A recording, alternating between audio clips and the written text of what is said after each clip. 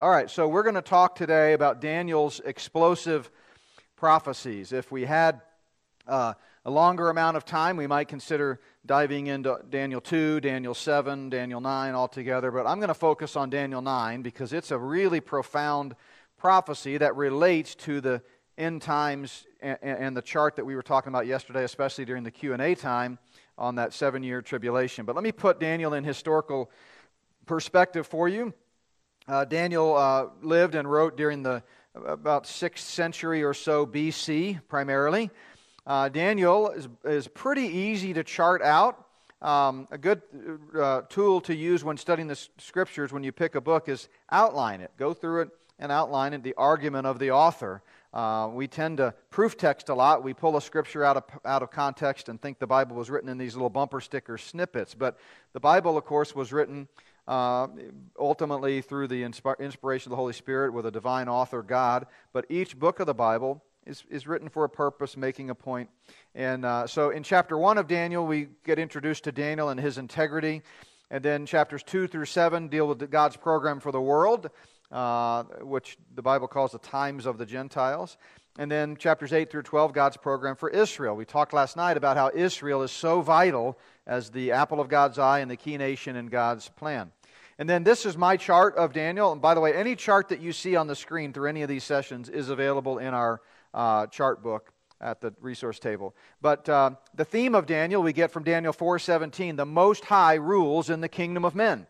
We talked a lot about the kingdom yesterday, didn't we? God's kingdom program, how it was hinted at in Genesis 3, explicitly promised in Genesis 12, and reiterated again and again through every Old Testament book, announced by Christ and John the Baptist, talked about extensively through Jesus' 3.5-year ministry, reiterated on the very day Jesus rose to sit at the right hand of the throne of God. The throne of God in heaven, the right hand of the throne of God in heaven is not the Davidic throne, it's the throne in waiting.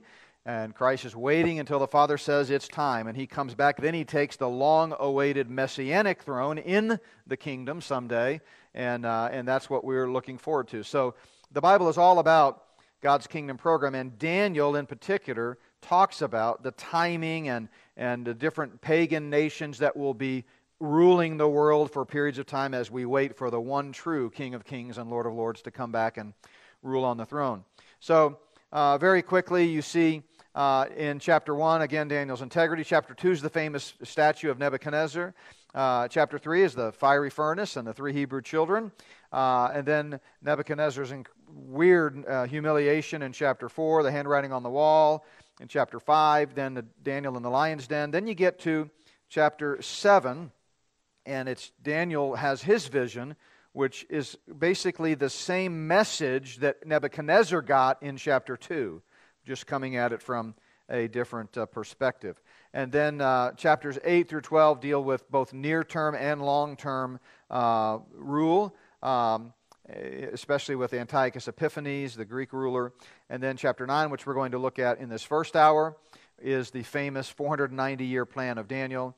And then chapters 10 through 12 give us a lot of information about the Antichrist. So because we don't have time to talk about it, just to kind of give you the meaning of Daniel 2 and 7. In Daniel 2, you see Nebuchadnezzar's dream of the statue, which gives us the empires that will rule over the world until ultimately Christ comes back. And this is why so many liberal scholars who don't believe the Bible is the Word of God reject Daniel, because he was so spot on, writing hundreds of years before these things unfolded. But he was living in the time of the Babylonian Empire. Then he prophesied the Medo-Persians would take over next, then the Greeks, then the Romans. And then he talks about the revived Roman Empire, not a fifth kingdom, but an extension of the fourth kingdom. And that's what's going to happen, as we shall see in the book of Daniel. So the question then on Daniel's mind when you get to chapter 9 is this. So to put it in context, Daniel is coming out of the Babylonian exile. Jeremiah the prophet had predicted that Israel would be taken captive for 70 years. Very specifically, he told God's people, you're going to be held captive by the Babylonians for 70 years. So Daniel looks at the calendar on the wall, realizes 70 years is almost up, and so he prays and he asks God, what's next? He says, Lord, you said there would be 70 years of captivity, but we know you're a faithful and true God. We know that you're a God who keeps his word and his covenant. We know that we've got a kingdom that's promised. What comes next? What's next in your timetable? And Daniel 9:24-27, which we call the 70 weeks prophecy, I'm going to explain that in a minute, is God's answer to Daniel's prayer. God hears Daniel's prayer and says, okay, I'll give you the next phase of my plan. And so really the theme not only of Daniel, but of when we get to the New Testament and when we talk about the rapture in the second hour today, is can God be trusted? I mean, let's face it, it's been 2,000 years, we're still waiting on the kingdom. Where is it, right? Jesus said, look up, be watchful. He's promised to come back. He told the disciples in the upper room, I'm going to come back and receive you to where I am. The earliest reference to the rapture anywhere on planet Earth was Thursday night in the upper room. Before Jesus was the very night he was betrayed. But that hasn't happened yet. And so if Daniel teaches us anything, and indeed as we said yesterday in the first session, if the study of Bible prophecy teaches us anything, it's that God can be trusted. And he doesn't always work on our timetable, but he's coming back, and this kingdom is coming, and that gives us hope. So we talked about the plan of the ages last night. We talked about how the church age is the last days. That's the term that Scripture uses to refer to the present age. The last days is not the same thing as the end times. The end times is that 16% of the Bible that hasn't been fulfilled yet, the 16% of biblical prophecy that awaits the future. It starts with the rapture, and it will end when God makes all things new in the eternal state with the new heavens and the new earth. That's the end times. The last days is the age in which we're living, and if you look at that chart, you can see how it makes sense that God would call it the last days, because the only age to come after this age is the kingdom. And so, I often think about how amazing it is and what a blessing it is to be living in this present age, right? I mean, what if we had been born in the days of Noah? Unless our last name was Mr. Noah, we wouldn't have survived the flood. What if we'd have been living in the age of the law? But we get to live in this present age, the church age, where Jew and Gentile are one, and the Holy Spirit binds us together as the common bond, and we have unmitigated access to the Father in heaven through the new and living way opened up for us by Christ. But not only are those blessings a reality, but it's also powerful to recognize that because we live in the last days, at any moment, that's what the doctrine of imminency teaches. The biblical doctrine of imminency is that the rapture could happen at any moment. Christ could come back. And so we're really excited and looking forward to that, and it's something that should fill us with hope. So I want to look now at what I call Daniel's 490-year prophecy. And you will be amazed at how precisely God's word can be fulfilled and is fulfilled, and you can take it literally. So the focus of this prophecy is on this 7-year period. So I've used this chart a lot. You've been seeing it a lot on the screen. It's obviously not drawn to scale. For example, the church age, there you can see the cross, and then of course the church started on the day of Pentecost after Calvary, some 50 days or so. And that began the church age, and we're still in that church age, and it's lasted 2,000 years. The part that I've highlighted in yellow is just 7 years, so clearly the chart is not intended to be taken at scale. But this 7-year period is what Daniel is talking all about in his prophecy, at one 7-year period called the 70th week of Daniel. Now we call it that because the New King James translates Daniel 9:24 this way: 70 weeks are determined for your people and your holy city. That's talking about Israel, and of course the holy city is Jerusalem. 70 weeks. So the question then is, what is a week? Well, how many of you recognize the Bible was not written originally in English? If that's news to you, I'm sorry to share that with you. The Bible was written in Hebrew in the Old Testament, and some portions in Aramaic, a few portions during the Babylonian exile. And then, of course, the New Testament was written in Greek. So every English Bible that we have is a translation of the original language. And that word weeks is the Hebrew word Shabuah. Now, that's a fun word to say, Shabuah. Let's say that together, Shabuah. That just means weeks. And it's used 20 times in the Hebrew Old Testament. And it literally means, as you see on the screen, 7 consecutive days, or, depending on the context, it could mean 7 consecutive years. So context always determines meaning. That's true in any language, not just Greek or Hebrew. Every language, you must identify the meaning of words based on context. So a dictionary, contrary to common thought, does not give us the meaning of words, right? I could pass a dictionary out to everyone and then say, what does the word trunk mean? And we still wouldn't know, would we? Because you might say part of an elephant. You might say a big suitcase. You might say the back part of a car. Someone else might say the part of the tree that holds the branches up. See, we don't know what trunk means until we see it in a context. Now, if I said that elephant has a long trunk, now you know what I mean. So Shabuah has to be interpreted in its context. And the first thing we know from the context is Daniel was already thinking in terms of years, not days, because he asked God, what's next after the 70 years?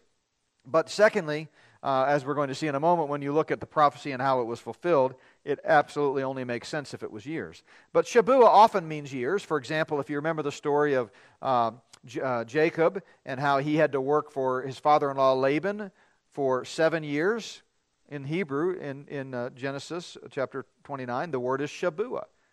Jacob worked for Laban for a Shabuah. 7 years. And then Laban pulled the old switcheroo on him, and he ended up having to work for another Shabuah in order for him to get Rachel, right? So Shabuah means 7 years. So if we go back to Daniel 9:24, 70 weeks, a week equals 7 years. So 70 7-year periods means 490 years. So what we have in Daniel, Jeremiah had revealed a 70-year plan. Through Daniel, God revealed the next phase of his plan, which is a 490-year plan. 70 Shabuahs, or 70 7-year periods. And the exciting thing that I'm sure the children of Israel love to hear, and that we should be excited about as we hear it today, it's still reading it 2,600 years later, is that 490-year plan brings us to the long-awaited fulfillment of God's kingdom program, the inauguration of the king. So we didn't have time to look at the full covenant program yesterday with the Abrahamic covenant, the Davidic covenant, the New covenant, the Palestinian covenant. But one of the things that we need to understand about God's kingdom program, and I think it was sort of inferred from everything we were saying, is that the whole covenant program has been signed, sealed, and delivered. It's been ratified. In fact, the last piece of the puzzle was the new covenant, which was ratified at Calvary. That's the reason the night in the upper room, the night he was betrayed, just hours before he was crucified, Jesus said, "This cup is the new covenant in my blood." So the shedding of his blood, the Lamb of God, actually ratified the covenant program of God, and it is now ready to go. We can sort of understand the difference between ratifying and inaugurating in terms of the United States political process. Now, this analogy is getting harder and harder to use because the political process is getting so messed up. But historically, with few exceptions, we vote every 4 years for a president in November. And again, in a normal world, which there's nothing normal about this world anymore, that vote is ratified a few weeks later. But the president doesn't get inaugurated until January.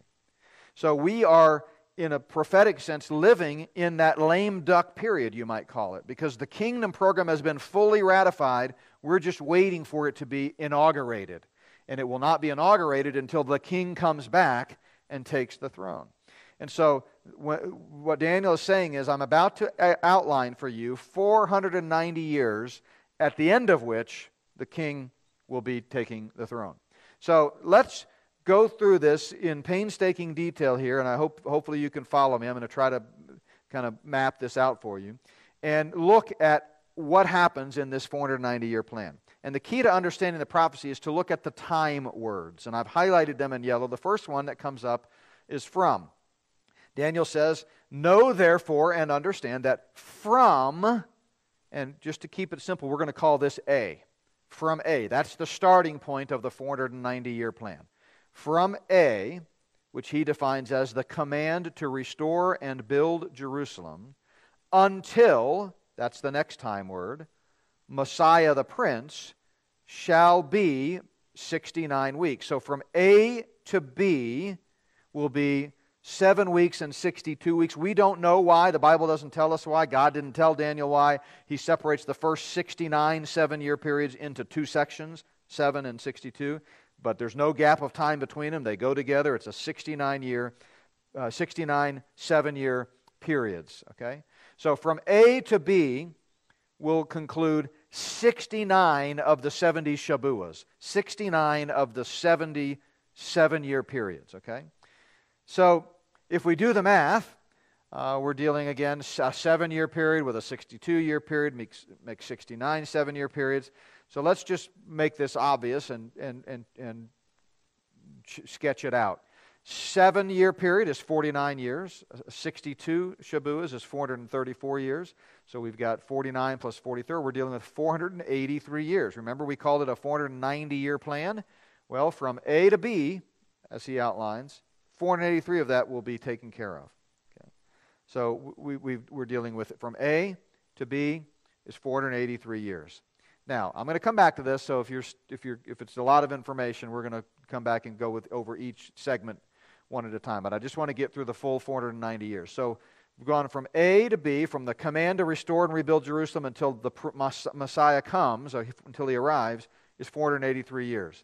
Then the next time word we see in the text is after. After that, sometime after the 483 years are done, the Messiah will be cut off. We'll call this C. And the prince who is to come, that's the Antichrist, who Jesus makes reference to in the Olivet Discourse, will destroy, actually that's not the Antichrist.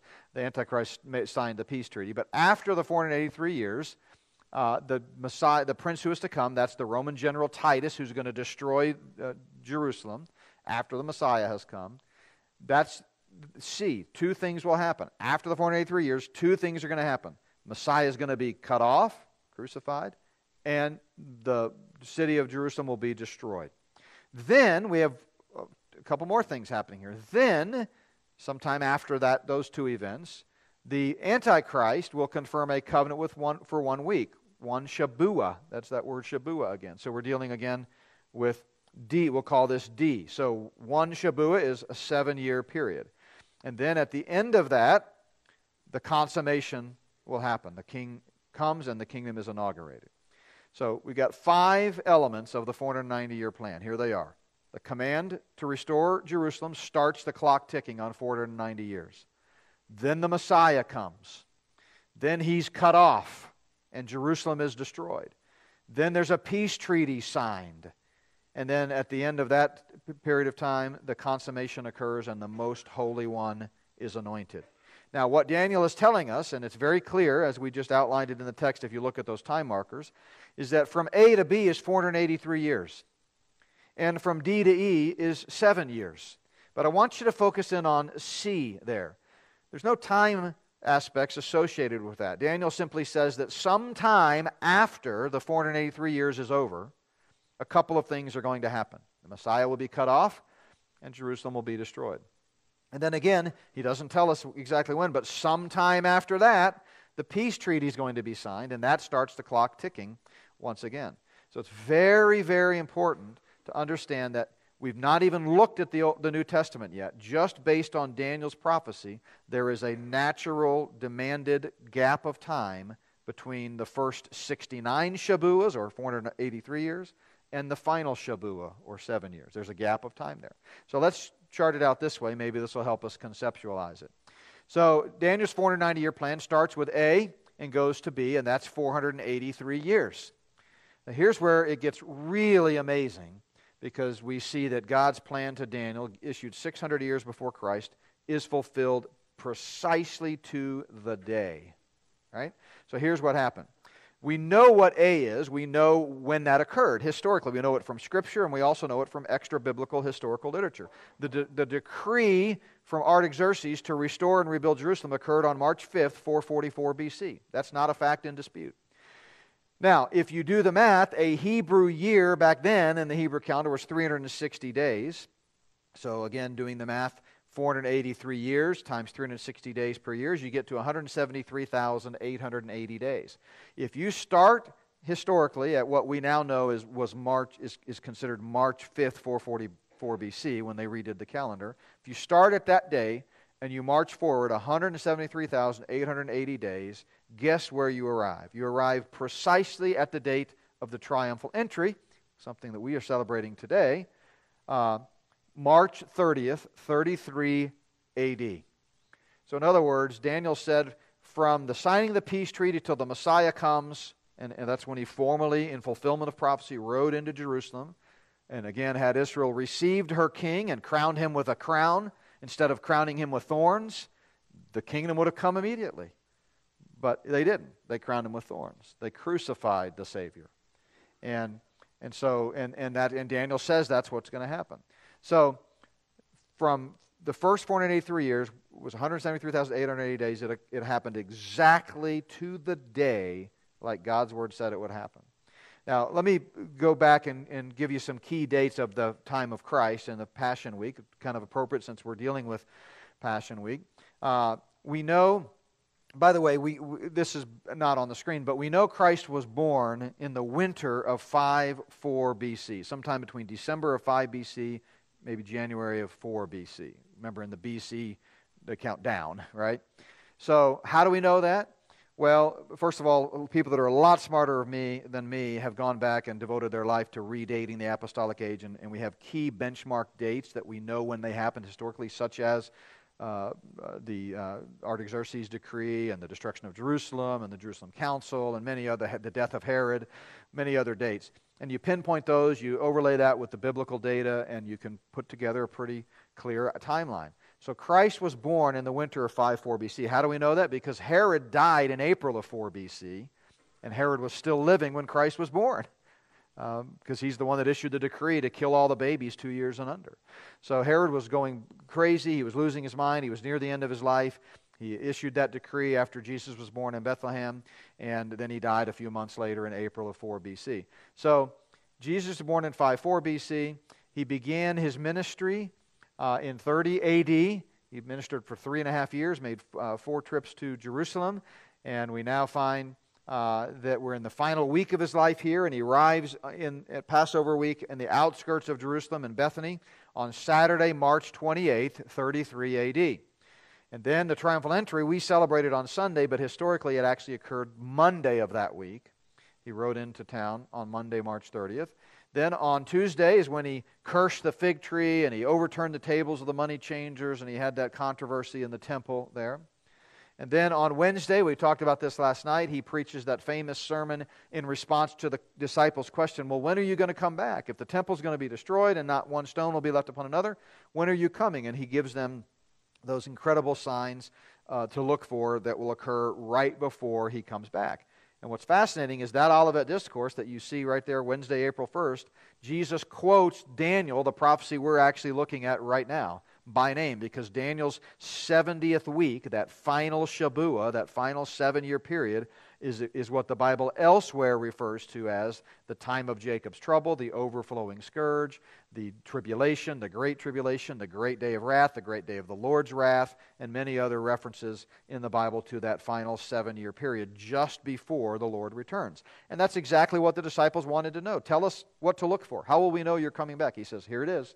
When you see these things happening over this period of time, you know my coming is soon. Then, of course, on Thursday of that week, he meets in the upper room, probably John Mark's mother's house is what we can speculate. And he celebrates the Passover, institutes the Lord's Supper, washes the disciples' feet. Then he's betrayed as he goes off to the garden later that night, arrested, tried. By Friday, he's laid in the tomb on Friday, April 3rd.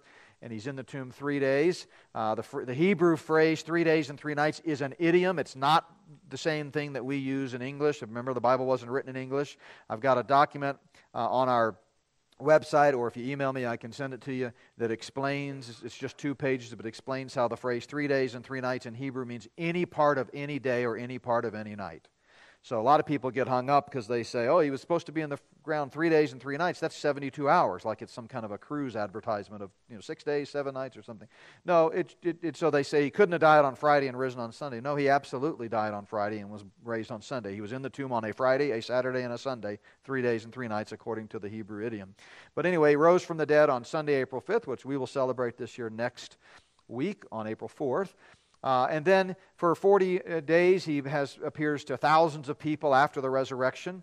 And then sometime during that time, he gives the Great Commission.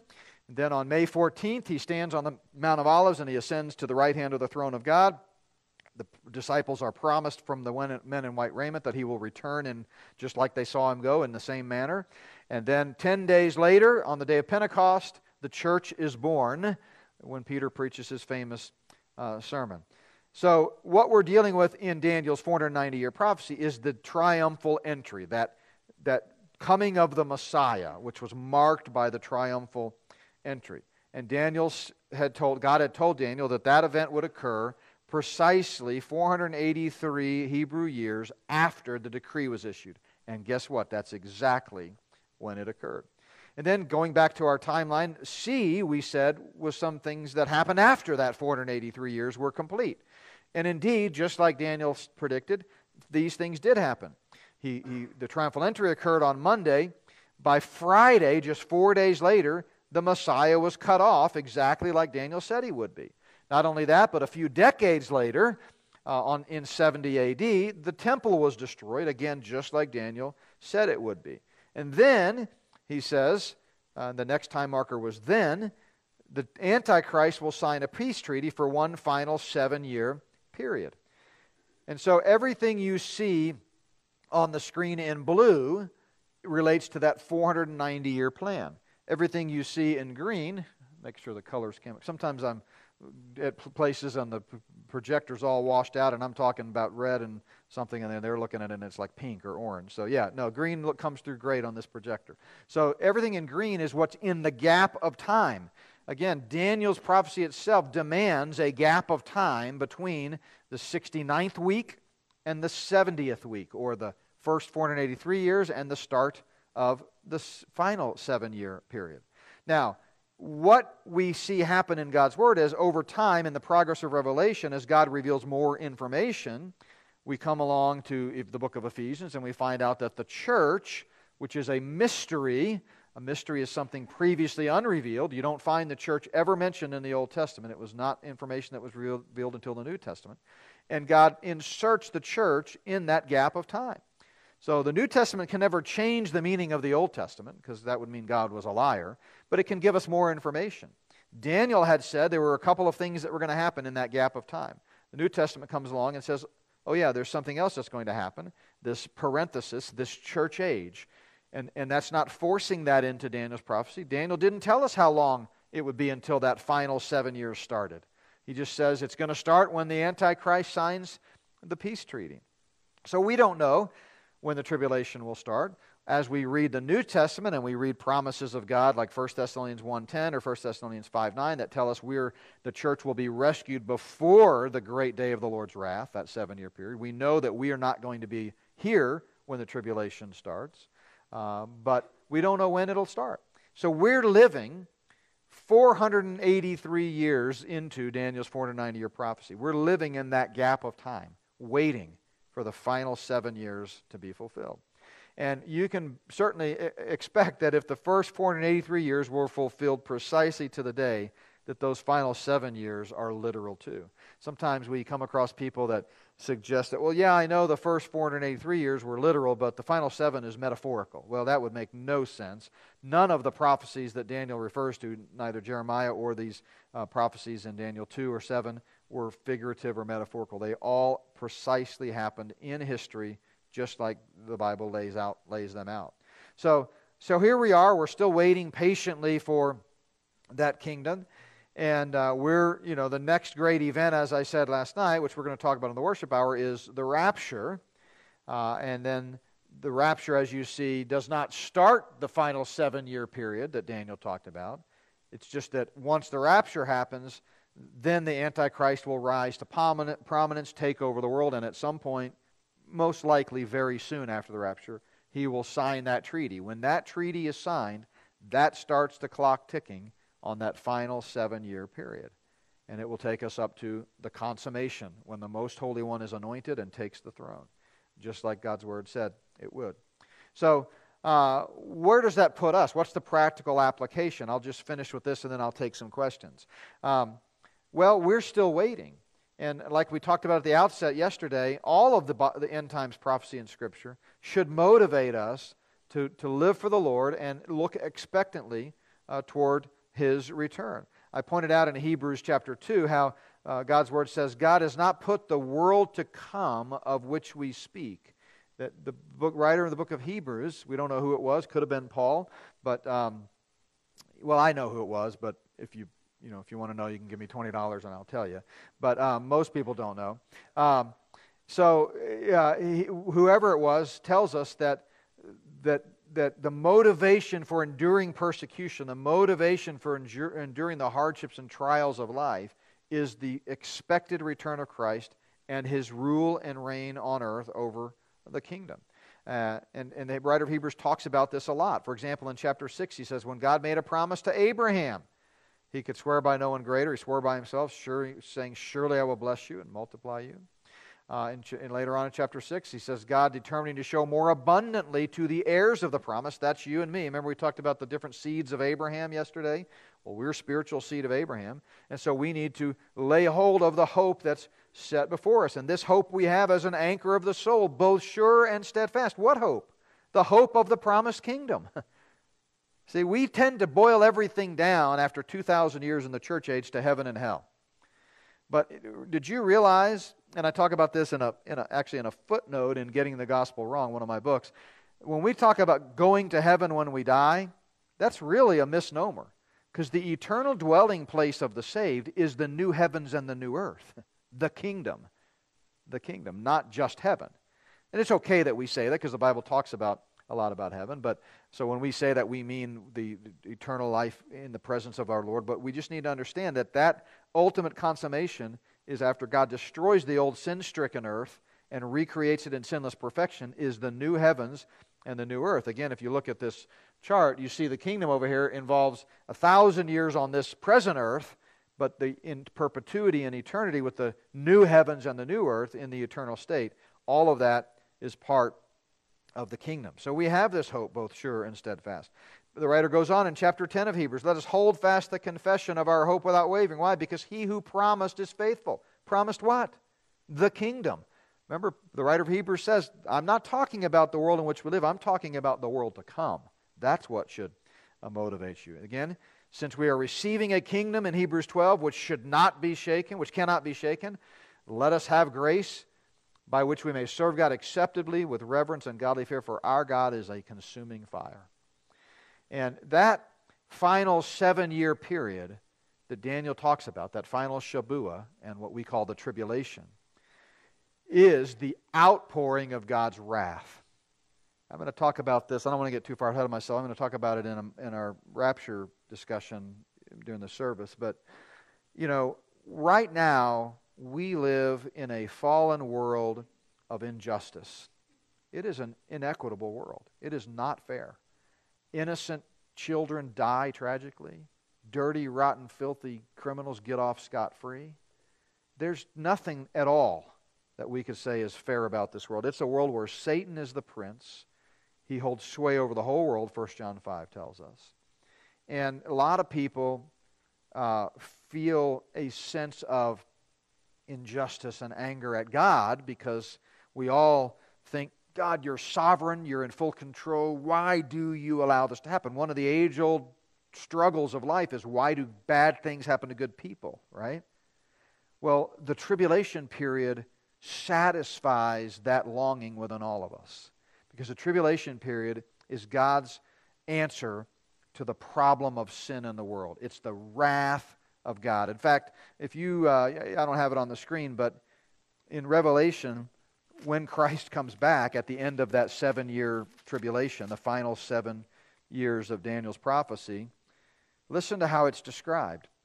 Now I saw heaven open, and behold, a white horse, and he who sat on him was called Faithful and True. I have to stop there for a second, because the book of Revelation, which is one of the easiest books in the Bible to outline, the devil has done a good job of convincing people it's confusing. It's not confusing at all. It's a piece of cake. Chapter 1 introduces it and talks about the revelation of Jesus Christ, not Revelations. The last book of the Bible is called Revelation, singular, of Jesus Christ. And then chapters 2 and 3 is literal 7 letters to 7 literal churches that Jesus writes, commending them and rebuking them in some cases. And then chapters 4 and 5, we're getting ready for the outpouring of God's wrath. And it asks the question, what gives God the right to pour out His wrath on mankind? Who is worthy to open the seals of God's judgment on mankind? Who? And it beautifully says, the Lamb. He is worthy because He shed His blood. And so chapters 4 and 5 are what we call a theodicy, a justification for the wrath of God. And then chapter 6, verse 1, all the way through the end till chapter 19, where we're reading right now, is the wrath of God over a 7-year period, the tribulation period. And if you go back to chapter 6, verse 1, you see this interesting parallel or bookend, because we just read that in chapter 19, Christ is going to come back riding on a white horse. What does chapter 6 tell us? Verses 1 and 2. It's the first seal, judgment. And we know this is the wrath of God because by the end of chapter 6, they're crying out, hide us from the wrath of God. The great day of His wrath has come. Chapter 6, verse 17. And so in chapter 2, the first rider on the horse, it says, behold, I look, and a white horse, and he who sat on it had a bow, and a crown was given to him, and he went out conquering and to conquer. That's the Antichrist. That's the unveiling of the Antichrist, the first rider on the first horse. Remember, you've heard of the 4 horsemen of the Apocalypse? Well, Apocalypse is the Greek word for Revelation, the title of the last book of the Bible. The 4 horsemen of the book of Revelation, or the Apocalypse, are the first 4 sealed judgments as God pours out His wrath. What's the first judgment? The unveiling of the Antichrist. So here we have a rider on a white horse who's then going to wreak havoc and rule the world under satanic control for 7 years. Then you get to chapter 19, and notice what it says in verse 11. We just read it. I saw heaven open, and behold, a white horse. Well, we've heard that before, haven't we? But notice, he who sat on him was called Faithful and True. He's the real deal this time. Not an imposter, but the real deal. And in righteousness, in true righteousness, He judges and makes war. But His eyes were like a flame of fire, and on His head were many crowns. He had a name written on that no one knew except Himself. He was clothed with a robe dipped in blood, and His name is called the Word of God. And the armies in heaven, that's you and me, clothed in fine linen, white and clean. Finally, we put off this old man and put on the glorified body, because flesh and blood cannot inherit the kingdom of God. And notice He says, out of His mouth goes a sharp sword, and with it He should strike the nations. And He Himself will rule them with a rod of iron. He Himself treads the winepress of the fierceness and wrath of Almighty God. And He has on His robe and on His thigh a name written, King of Kings and Lord of Lords. Hallelujah. That's the answer. All of the injustices of life will be made right. No one's pulling anything over on God. No one's going to get away with anything. Now, we're all under the penalty of sin, and it's only by the grace of God, if you've received the free gift of eternal life by faith alone, then you won't have to face the wrath of God. Believers can never face the wrath of God. Jesus said, if you believe in me, you've passed from death to life and shall never come into judgment. Okay. But if you don't receive the free gift paid for by the blood of the Lamb, that's what awaits you. And so all of these cries for justice that have echoed out really since the garden, when people get away with things and horrible things happening in dark smoke-filled rooms that we don't even want to think about, God wins in the end, and they're going to pay for it, right? And so, the book of Revelation gives us that hope, and if you ignore the teaching of the return of Christ, you're missing out on the answer to that longing that in our hearts that cries for justice, right? So we'll talk more about the rapture, and I'm going to give you in the worship hour. We're going to have to go fast, but I've done it before. I know I can fit it in. I'm going to give you 10 things that will be true for those that are left behind 1 minute after the rapture, and 7 things that will be true for those who are caught up 1 minute after the rapture. So, 17-point sermon. I've probably failed my homiletics class, but anyway, I think you'll benefit from those points. So, we got about 3 minutes left or so, 5 minutes. Any questions or comments about anything we talked about? Let me put Daniel's chart back up. So that's the 490-year plan of Daniel. Any questions? Yes, sir. How do we marry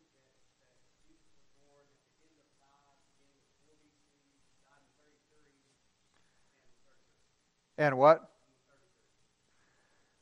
What about 33? What do you mean? No, Jesus was 37 years old when he died. Yeah. No, the only reason that people historically assumed he was 33 is because when we went back in centuries later and kind of redid the calendars, we intended for 0. There really was no 0. It went from 1 BC to 180, but that was the birth of Christ.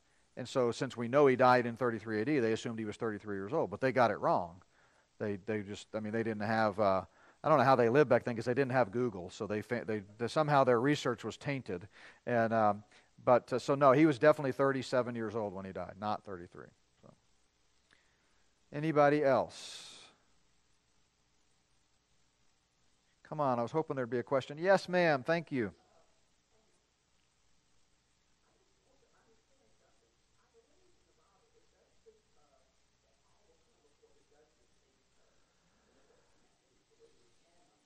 No, it's just for believers. The judgment seat is a special blessing. I've got it. I had a chart I showed yesterday of the eschatological judgments, but it's introduced in Romans 14:12, 1 Corinthians 3, 2 Corinthians 5, and then it's referenced in every other book every writer of the New Testament talks about the rewards for believers. So the Bema judgment, which is the judgment seat of Christ, is only for church-age believers, and it's not a judgment to get into heaven or not. It's an evaluation of our faithfulness. And Jesus actually, though he doesn't use the term Bema judgment, alludes to it in Luke 19, the passage I talked about last night, when he says, the king's going to go away for a while. While I'm gone, be a good steward of what I've given you. And when I come back, I'm going to reward you based on how faithful you were. And so in the kingdom, some people will have a greater stewardship and be in charge of more. That's another misnomer, as we think about heaven as being just all floating around in the clouds, I guess, with wings singing Kumbaya or something. No, we're going to be serving the Lord. We're going to be working. It's just going to be in sinless perfection. It's going to be just like the garden. Remember, Adam was given a job before the fall. So work is not a product of the fall. Work is part of God's divine design for humanity. Adam was to tend the garden and to name the animals. So what happened after the fall is now work became difficult, and you sweat and you stink and you have all kinds of other products of the fall. But when the Bible comes full circle, we're going to be serving in the kingdom, ruling and reigning with Christ and doing things for His pleasure. And so the Bema judgment, which you referenced, is when we will be rewarded. And 1 Corinthians 4 goes on to say it's based on the counsels of our heart, not just what we do, but why we do what we do. And I've often thought that the people that will be the most rewarded are not the ones that you might think of. It's not going to be the who's who list of VIP Christians. It's going to be the little widow that was in her prayer closet 6 hours a day praying for her pastor. She's going to be rewarded with rewards. But yeah, so that's the Bema judgment, and it's not all people, and it's not even all believers. It's only believers of the church age. A unique blessing, yeah. Yeah, it's possible. Yeah, were you thinking maybe the Great White Throne judgment? Yeah, so that's only unbelievers, and that's at the end of the millennium, Revelation chapter 20. The Great White Throne is when every unbeliever of all ages, from Genesis, from the garden forward, who didn't believe in Jesus Christ, didn't receive the free gift of eternal life, will stand before the Great White Throne and be left trying to get into heaven based on their own works. And they can have truckloads full of books that record every good work they did, and it won't be enough. Because entrance into the kingdom is not based upon grading on the curve.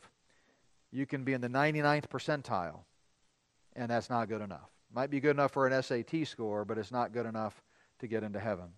And there's only one book that matters, the book of life. And if your name is in there, which it is if you've trusted in Christ, then you get into heaven. So yeah, thanks for that. Anybody else? Yes. During the tribulation, if you're a believer and you're taken into heaven, and those that are left on earth who are unbelievers, they have a chance to be saved. Yes. So if they're left, is it harder to be saved because of the absence of the Holy Spirit? So the Holy Spirit's not absent. So 2 Thessalonians 2 says that the restraining influence of the Holy Spirit is taken out of the way. We're going to talk about that in the worship hour too. So the church today, because of the indwelling Holy Spirit, represents a restraining influence on the world. This devil cannot do everything he wants because Christians, men and women of faith, stand up and stand in the way, and whatever it might be. So the Holy Spirit is God. He's omnipresent. He cannot not be somewhere. So he's here, and he's still actively involved in drawing people to faith. The difference is during the tribulation, when someone gets saved, they don't get baptized into the body of Christ, and they're not permanently indwelt with the Holy Spirit, just like they weren't in the Old Testament. But the Holy Spirit's still here.